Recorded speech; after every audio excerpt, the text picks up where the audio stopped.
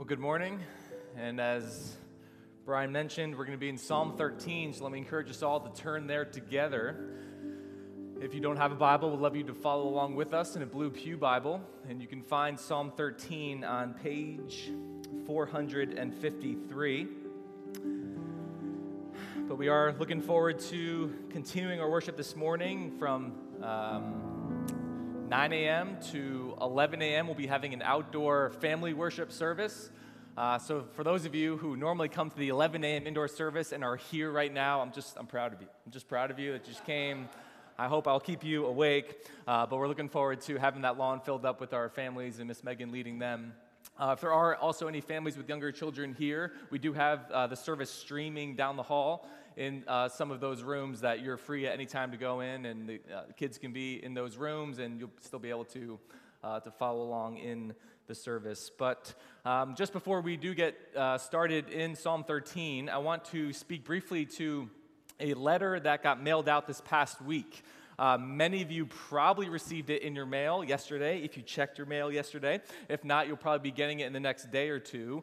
And I'm going to spend really more time next Sunday before the sermon on next Sunday, July 25th, kind of giving a little bit of a state of where we are as a church, where we're going, how's God moving and transitioning our church right now. We're in a really interesting place as a church as we stand here in mid-July, and as we just continue to do what we've always done, and that just have hand to the plow, be faithful to the call that God has given us as a church and the vision He has casted for us, and trust that whatever He wants to do in terms of blessing that or making that fruitful, that's up to Him, that's not up to us. We be faithful, He handles the fruitful. Well, God is doing something here at Grace Church, and so we also have the call to respond to that fruitfulness and steward it in a certain way. So next week, I'm going to just be providing just a little bit more of kind of that update and kind of where we're going and casting that vision for us. So be sure next Sunday, 9 a.m. or 11 a.m. indoor to join us.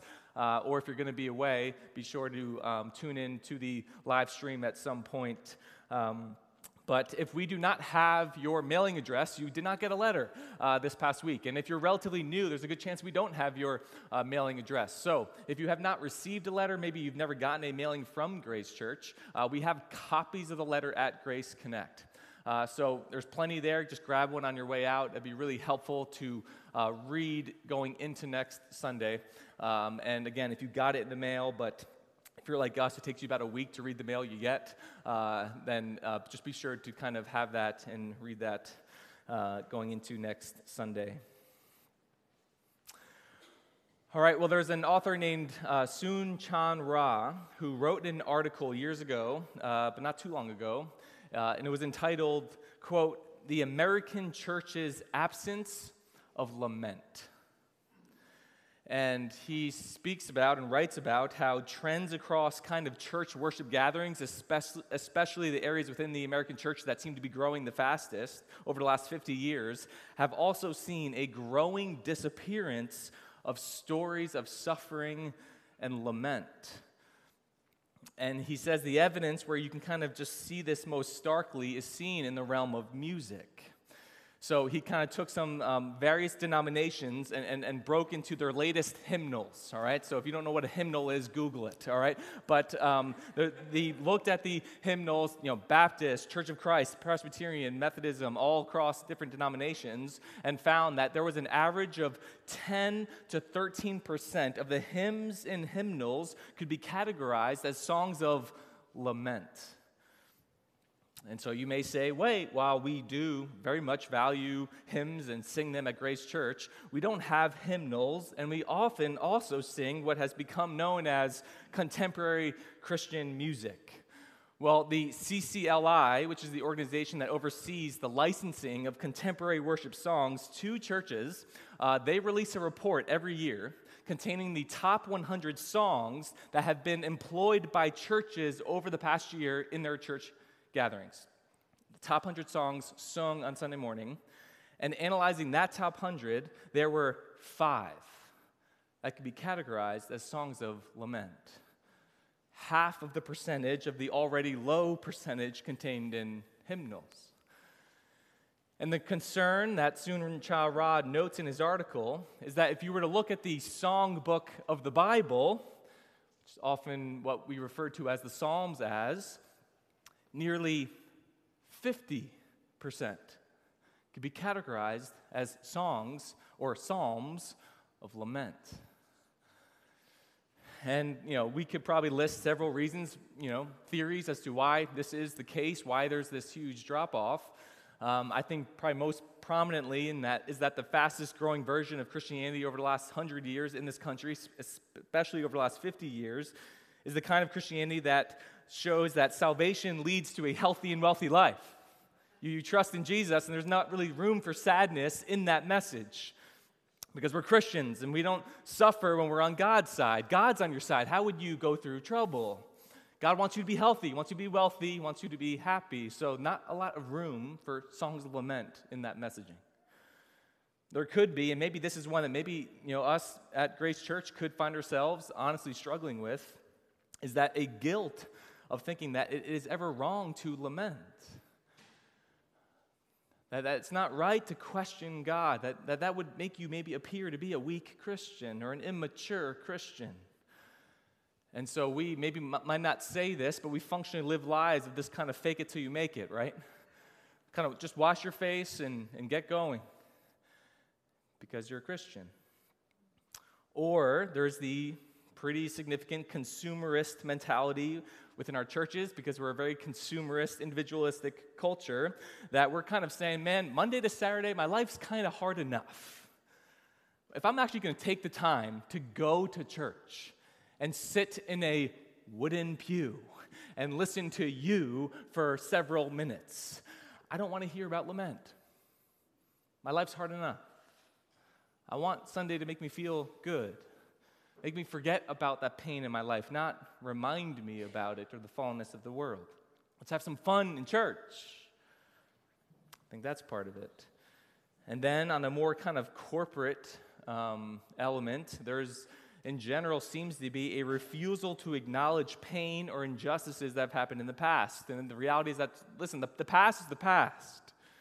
We should focus on the present and the future. Stop looking backward and constantly talking about what was true in this country or in the church. Let's just full steam ahead. But you add it all up, and there's probably several more reasons that you could probably think of why that might be the case.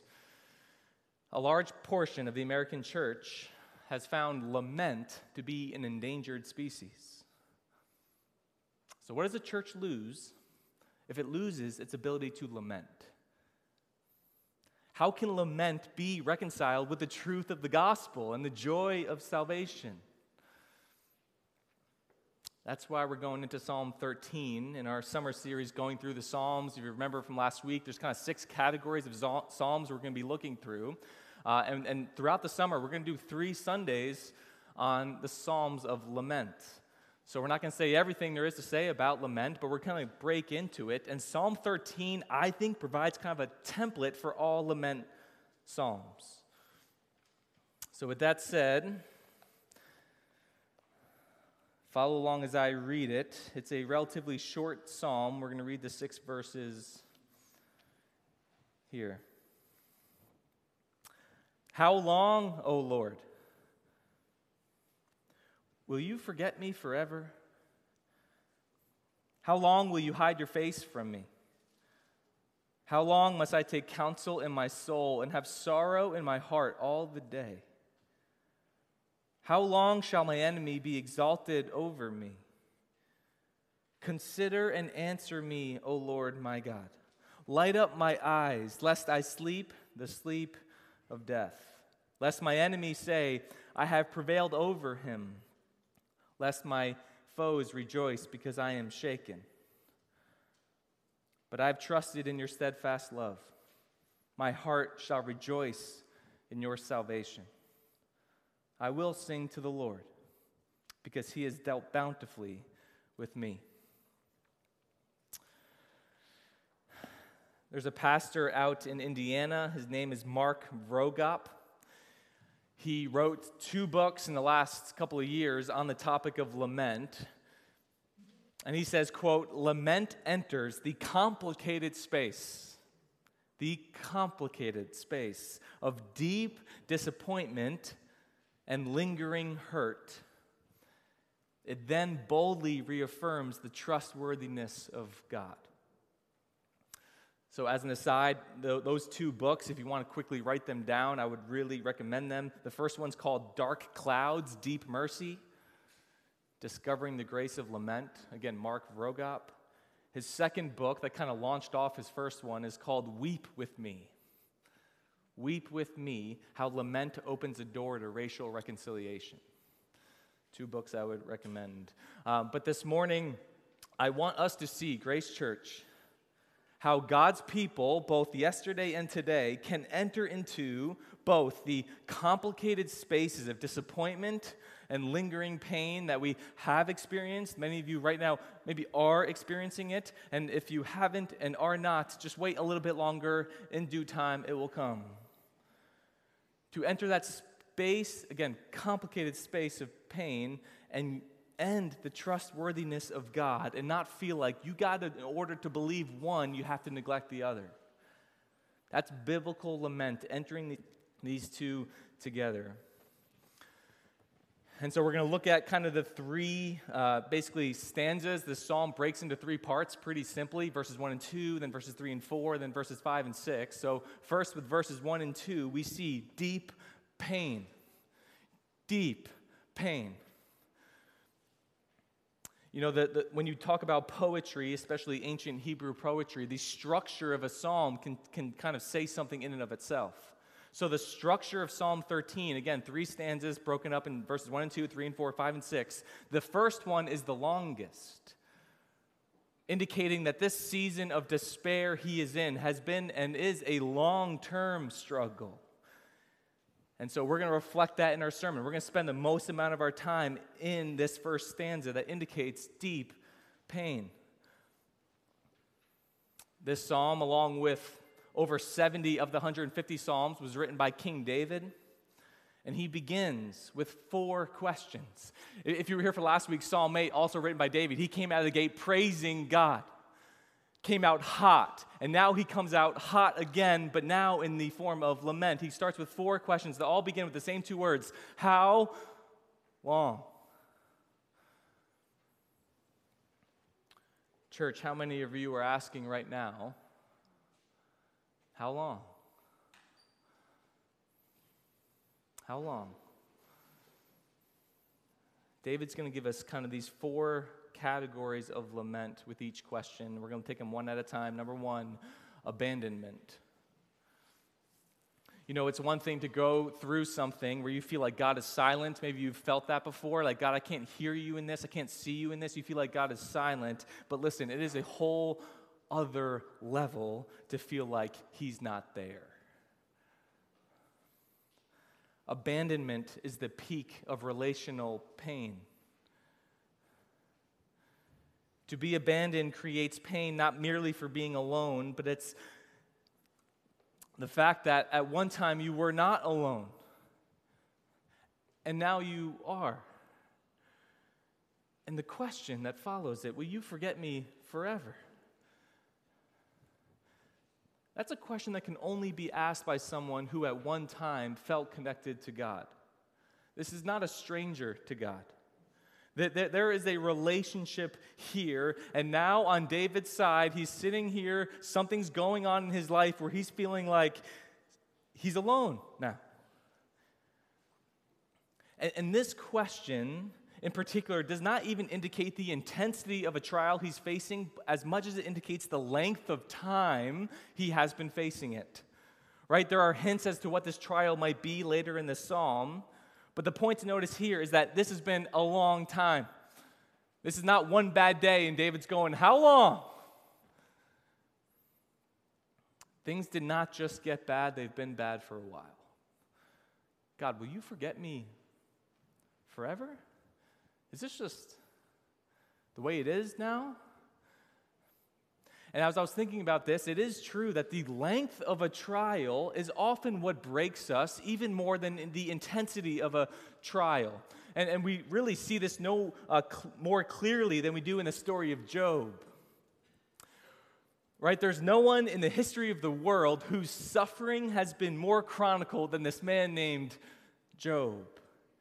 And he faced both the intensity of a trial, but also the length. And James Boyce points out that the length of Job's trial of feeling abandoned by God, that was actually harder. So Job starts, if you're not familiar with the book of Job, it starts in chapter 1. This man who God said, I delight in, he follows me, he's faithful. And then chapter 1, he loses his children and possessions in a moment. His wealth, everything is just gone. And chapter 1 ends with this phrase, the Lord gave and the Lord has taken away. Blessed be the name of the Lord. That Job just faced this intense trial, and that's his reaction at the end. But the thing is, the book of Job, it's not one chapter. It's 44 chapters. It's the most, I think, physically taxing book to read in your Bible. And as time wore on, what broke Job was the moment when he realized, I don't see the light at the end of the tunnel here. I don't see where this ends. Where he did not feel the presence of the Lord over a long period of time, and he was driven to despair. Because when you experience the true presence of God, not just talking about it, you feel in your bones the presence of the Lord in moments that you have felt close to the Lord. Doesn't that surpass anything this world has to offer? Like, who cares what the world can provide when you experience and taste the presence of the Lord? And when that feeling disappears, it's worse than losing anything in the world. And as I said earlier, I think there is something in us, whether we've been taught this or we just grow to assume this, or the enemy is speaking these lies into our lives, that we do not allow ourselves to admit the times where we feel abandoned by God. We can't say that. You can't question him. You can't speak like that. We only speak praise, never speak lament. And then that adds this added layer of spiritual guilt that's like throwing gas on an already burning inferno of struggle in your soul. Abandonment. It's one thing to go through a trial. Again, it's a whole deeper level to feel like you're going through it alone. And then it is terrifyingly agonizing when you admit, I don't even feel like God's here right now. It's the first category of lament. First reason he asks how long. The second, though, is due to withholding blessing. Withholding blessing. Second half of verse 1. How long will you hide your face from me? The face of God is a commonly used expression in the Old Testament, and it kind of means this experiencing his presence, experiencing his blessing, that God looks upon his people. His face is towards his people. He sees them. It's the moment in Exodus 2 when the Hebrews were pinned under the oppression of slavery in Egypt, and their groaning went up to the Lord day and night. In the end of Exodus 2, we read, and God saw the people of Israel, and God knew. His face was upon them. Next chapter, he raises up this man named Moses in the wilderness at a burning bush. He saw them. His blessing then was going to be upon them for deliverance. And so David, he knows his church history, so to speak. He knows the history of God's people in Israel. He's now king over Israel, God's covenant people, and that is the very man who's saying, Lord, how long are you going to withhold that blessing of seeing me, of seeing us? Something changed. Is your favor gone? It's the deep pain of something that once was true, the face of God shone upon them, and now does not appear to be true anymore. We know what this is like. A marriage where we were once close. We were for one another, and now something's changed. Now there's this distance here. God, are you withholding blessing in my marriage? A friendship that was once so dear, but you've been replaced by someone else. Lord, are you withholding blessing here? A child who was once so close to you, but as they've grown, the relationship's been torn apart, and it's been torn apart by things happening in the world and by politics and generational disagreements and things that are kind of culturally heavy topics, and we can't even talk to each other anymore without fighting like that. Lord, how did it get like this? A skill and ability that was so evident, you were so gifted, and now it's been ravaged by injury or an illness. Lord, are you withholding that blessing from me? A job that was so secure and so prosperous, but it's been shipwrecked by a downturn in the economy that had nothing to do with me and nothing to do with even my company, but general bigger forces in the company has now shipwrecked my career path. Lord, what is going on? There's corporate elements too, a people pinned under, again, the institution of slavery, a society robbed of the freedoms and practices by a microscopic virus, all these things that are just ravaging us. Lord, what is going on? Everything's changed. How long? Is that blessing gone?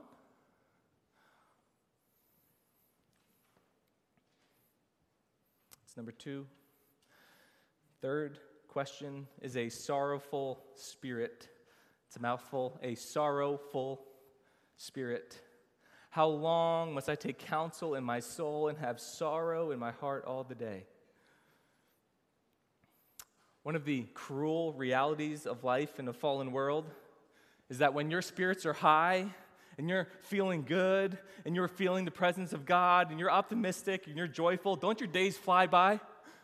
Don't they just go so fast? Like those seasons of life that you just love and you just want to hold on to, but they feel just so fleeting.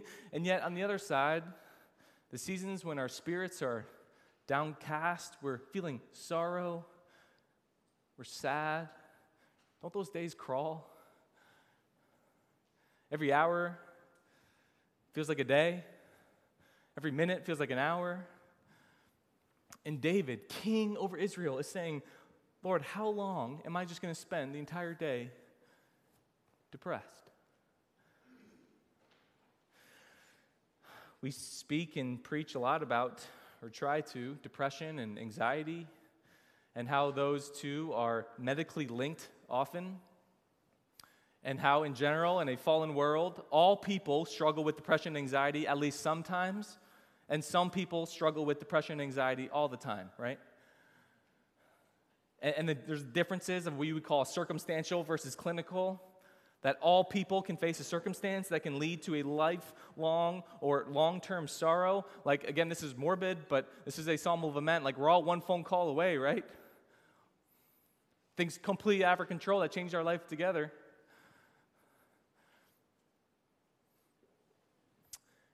And then there are the fact that also there are what you might call clinical reasons that your brain maybe is wired in such a way that's more prone towards melancholy or depression or anxiety, or things are going to kind of, you just feel like you're going to be dealing with that all the time. But whether circumstantial or clinical or a little bit of both, that gets compounded when they consider, where's the Lord in this? Where's the Lord in a long-term struggle? I think about a couple who yearns to grow their family and have children. But for reasons that might be known but often unknown, they've not been able to get pregnant. The long-term struggle of cycle of disappointment. How long, Lord? And then I think of the parents, and particularly the mother of a newborn, who is so grateful for that blessing and yet struggles with this perpetual exhaustion and lack of sleep, and the days just kind of crawl by, and it's combined with often hormonal aspects of postpartum depression, and yet they feel trapped because they feel like they can't complain because they have this blessing, but this is really hard. And they're left to suffer alone at 2 a.m. and 3 a.m. and 4 a.m. I can't do this anymore. But I can't say it. How long? And then again, thinking about on the kind of mental illness side or the clinical side, where church has a kind of rough track record with how to deal with this well. of even just acknowledging it and addressing it. At times when Christians can unintentionally, or at times even worse, intentionally do harm by placing blame on the person and not taking into account maybe their temperament as people who've been made in the image of God. There's a man that Pastor Joe and I quote often, Martin Lloyd-Jones.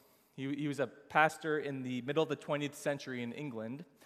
And he was way ahead of his time in addressing the realities of depression and anxiety, middle of the 20th century. And I think one of the biggest reasons why is that before he entered ministry, he was a doctor, a medical doctor. And in his book, Spiritual Depression, Its Causes and Cures, which, by the way, there's a copy in the library, he says this, I'll have the quote on the screen, quote, "We begin by saying that temperament, psychology, and makeup do not make the slightest difference in the matter of our salvation." Amen, church? That does not set you back. That does not make you untouchable or unsavable. That our temperament, however God has designed us, matters for nothing of whether or not we are saved, because we are saved by Christ alone, by faith alone. Back to the quote. Sorry, that was me. That is, thank God, the very basis of our position as Christians. There is a type of person who is particularly prone to spiritual depression. That does not mean that they are any worse than others. Indeed, I can make out a good case for saying that quite often the people who stand out most gloriously in the history of the church are people of the very type we are now considering. You cannot isolate the spiritual from the physical, for we are one body, mind, and spirit. The greatest and the best Christians, when they are physically weak, are more prone to an attack of spiritual depression than at any time.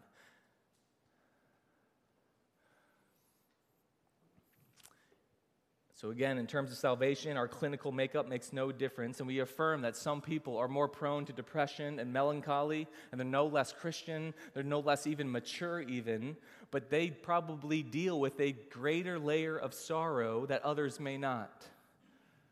The reality that can add to the pain that God allowed that in me. So whether circumstantial or clinical, we question, when will it change? Lord, when will it change? Will it ever change? Will my sorrow ever go away? Or am I going to be like this forever? All right, last how long question, number 4. David speaks of the presence of an enemy. How long shall my enemy be exalted over me? And if you were to read David's story from the time of being this kind of lowly shepherd, rising to become a king, you would see how often David was chased by, surrounded by, have his life threatened by armies and rulers, and at times his own children would rise up to try and destroy him. There was prolonged times in the wilderness where this psalm could have been written, or he was thinking about as he wrote it, Lord, how long? I'm the king of your covenant people. How long is the enemy going to exalt over me? And I think as we read this now, we do have to be careful, especially when reading the Psalms, because when we see the word enemy, and you'll see it a lot in the Psalms, across history, enemies have exalted over God's people, always in the form to try to oppress God's people. You had the Israelites in Egypt. You had when Israel and Judah were then taken into exile into Babylon. You have in the New Testament, to a lesser extent, but the Jewish people and the early church under the oppression of Rome. You go across church history and the history of even God's covenant people being under the reign of oppression. You have African Americans under the reign of chattel slavery in our own country. You have today the sex slave trade. You have churches in areas of the country that are within government rule that do not allow free form of worship. We can't just open the doors up and put flags outside to welcome people in. It's lock the doors, have lookouts, secret, quietly, and worship. This is still true in areas. The vast majority of us don't have human enemies like this. And even if we did, I think the primary application of the word enemy in the Psalms is for the spiritual enemy who is trying to destroy, steal, and separate us from God. That's real. That is very much real, and we often, because we don't deal with a lot of physical enemies like that, we completely neglect the spiritual enemy who's doing a really good job of doing it. And there is an anguish here from David that I think is physical in his circumstances, but I think he even is experiencing and proclaiming the anguish from the spiritual separation he has from God. The enemy, Satan, who, as Peter writes, is prowling around like a roaring lion, seeking for someone to devour. How long, Lord? How long will our lives be consumed by an enemy? So let's be sure we read that. Okay, your boss who you report to that you don't like, probably not the enemy David is speaking of here. All right, your family member who voted differently than you last fall, probably not your enemy. Fellow church member who might hold some different convictions. Like you can have disagreements, even really tense ones, but I wouldn't put them into the text of Psalm 13. That's probably just someone you disagree with. But he's here talking about the oppression of an enemy that he feels on his life. And again, that's very real. All right, I told you we're going to spend the most time in verses 1 and 2.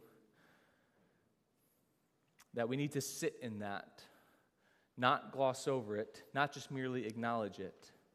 And while we need to sit in it, we also don't stay there, because David doesn't stay there. He moves on to verse 3. From deep pain to desperate prayer. Here's the turn. From deep pain to desperate prayer. It's the turning point for David. Listen really close. His circumstances did not change in verse 3. Not sure what that is.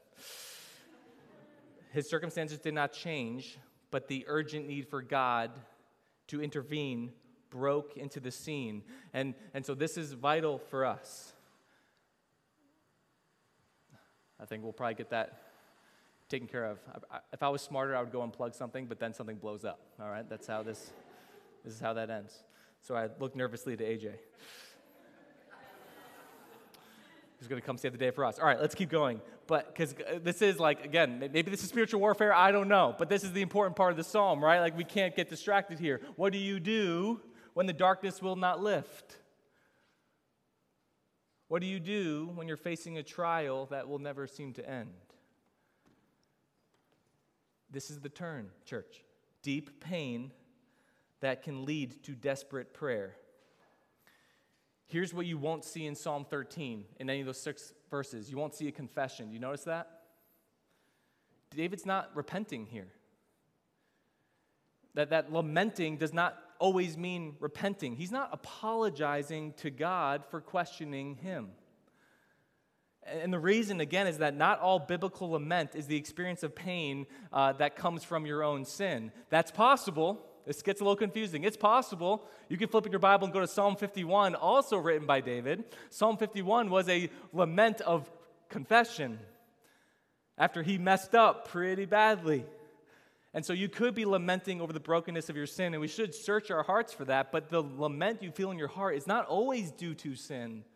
You will not find a confession in Psalm 13. Feeling abandoned by God does not always equate to the fact that you sinned against God.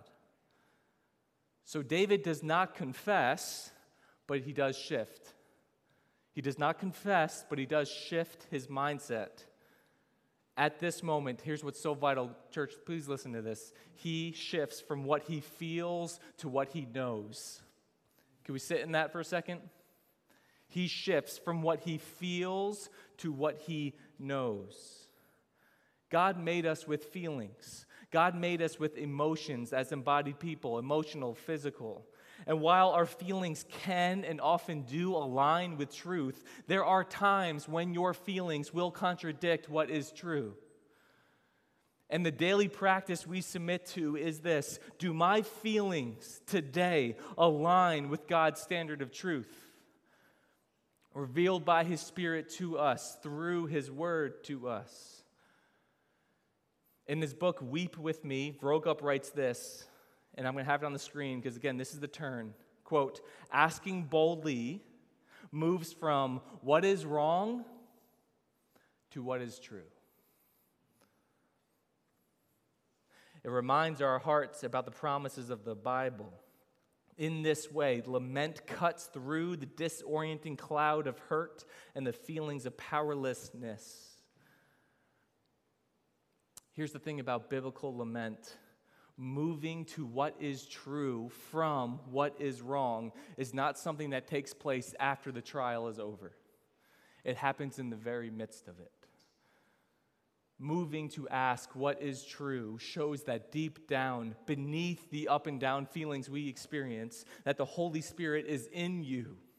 The Holy Spirit is in you, and the Holy Spirit that is in you is more powerful than the bad things that might be happening to you. Amen? And so we want to go from that place and say, what is wrong right now, to what is true. And his presence in your life is not reliant on you feeling him there. It's reliant on the promise that he will never leave you. So when you're feeling abandoned, when you're asking how long, when you feel like you're losing your grip on God, I feel like I had a good feeling on God and I'm starting not to feel him as well. It's the moment when you realize you've lost your grip, that this whole time it was his grip on us that had you. It's like when I have one of my children on my shoulders, and when you first put a small child on your shoulders, you get the death grip, like they might suffocate you, right? Like they're just like holding on for dear life, but they're little and they get tired. And what happens is they have the moment that they either get distracted, they get tired, and they lose their grip upon you, and then you can feel this little body jolt that they realize they don't have the grip, the little freak out moment that they have. But then that's the moment, Lord willing, that they realize that my grip on them is why they were up there all along. That their safety and security was not contingent on their grip on me because I had them. That's us with the Lord. And sometimes you have to lose your grip to realize that it was his grip on you all along. It's not a sin to ask what is wrong and how long. But we don't stay there either. We shift to ask what is true. And what is true is not only that he will never leave you nor forsake you, but as Psalm 34:18 promises, the Lord is near to the brokenhearted, and he saves the crushed in spirit. Now we have to make sure we fight for clarity here, right? Because I talked about earlier the way that the church can have a bad track record for talking with people who are in a state where they're asking how long, because there could be something really damaging to saying that, well, you must not be praying then. And again, unintentionally kind of heaping shame on a person who's already kind of down and out. You're like, well, have you tried praying before? The Bible first says, weep with those who weep. Enter into that space with them and be praying for them, and then wherever the Spirit leads, speak compassionately into them. This is not a cold, hey, just pray. You should try praying. It's a fierce, Spirit-driven conviction to cry out to God and to ask him to intervene, ask him to reveal himself. David says 3 things: consider me, also can be translated look upon me. We saw that in Psalm 8 last week too. Answer me and light up my eyes. Look at me, speak to me, and heal me, Lord. This is not a cold-hearted prayer. This is desperate, Spirit-filled. It's a prayer of angst, primarily asking for his presence, not just his immediate deliverance. And so while those who do struggle with what we might consider clinical anxiety, they face a higher hill to climb. The intended direction is always to be brought back into God's presence. And as someone who has certainly had seasons and times where I feel greater angst, I know I do not struggle with clinical anxiety or depression, and so I need to seek to navigate a space of helping me to pastor and lead people who do, and lead them to the Lord, not in a way that shames them, but says, come on now, come with me here. And I quoted Jasmine Holmes back in the Sermon on the Mount in May. Heard a lot of positive feedback from kind of that statement that she made, so I'm going to say it again to either remind you or if you had not heard it. Jasmine Holmes, she's an author, podcaster who struggles deeply with anxiety. And as someone who said that, paralyzing anxiety defines a lot of parts of her life, she wanted to be clear that while just saying, just pray to someone is not helpful, she knows in her own heart that the common grace that medication and counseling provides leads her to a place to pray. It does not replace her need to pray. And she says, quote, sometimes you need to calm down, take a deep breath, and be reminded who God is. And sometimes, in order to calm down, take a deep breath, and be reminded who God is, you need some extra help. But when it comes to living in this fallen world, where brokenness still occurs, the answer is not only prayer, but any spirit-driven answer must lead to and flow from desperate prayer. It's the turning point of lament. All right, let's finish up. Number 3. Across verses 5 and 6, you go from deep pain to desperate prayer to definite trust. Deep pain, desperate prayer. Number 3, definite trust. These verses that conclude the psalm simply but powerfully reveal to us where the Spirit leads when his people go from asking what is wrong to what is true. Again, vitally, we need to see there's no indication in this verse that David's circumstances have changed, is there? But his attitude has. That word I in verse 5 is called an emphatic I in Hebrew, and meaning the literal translation would be, but as for me, I trusted in your steadfast love. It's emphatic. It's a resilient trust. A definite trust. And because that trust is affirmed, even in the midst of trial, the man who was in deep despair can now rejoice. There's assurance that for the child of God, no matter what happens, he will be okay. He's going to be okay. Maybe not okay as the world defines okay, but in the Lord's economy, he's going to be okay. And he will sing to the Lord. In his book, Prayer, by John Onwuchekwa, he likens the power of prayer to a prescription you get at the doctor. If you go to the doctor for an ailment that's been plaguing you for a long time, and you tried to kind of figure it out on your own, and you couldn't, and then you went to a couple other doctors, and they couldn't really figure it out, and then you get to this doctor, and this ailment has been ailing you for a long time, and the doctor diagnoses it. He says, I know what this is. I know what's causing it. I know what's going to help you. And he gives you a prescription for a medication. You are walking out of his office with nothing but a sheet of paper. The ailment is not gone. But everything's changed, hasn't it? Why? Because for the first time you have hope. The prescription is not the medication. It connects you to the medicine. And he says, just like a prescription, prayer eases our concerns even before it changes our circumstances. It leads to David speaking in the past tense in verse 6, even though we've got no indication his circumstances changed, that the Lord has dealt bountifully with me. This is the promise that we can hold on to, that because of what God has done in his Son, Jesus Christ, in all things, we know where this story ends, and it ends well for the people of God. That's why Paul writes in maybe the greatest chapter in the Bible, Romans chapter 8, that nothing, you know what nothing means in the Greek? Nothing. Nothing can separate us from the love of God, and because that's true, we have hope.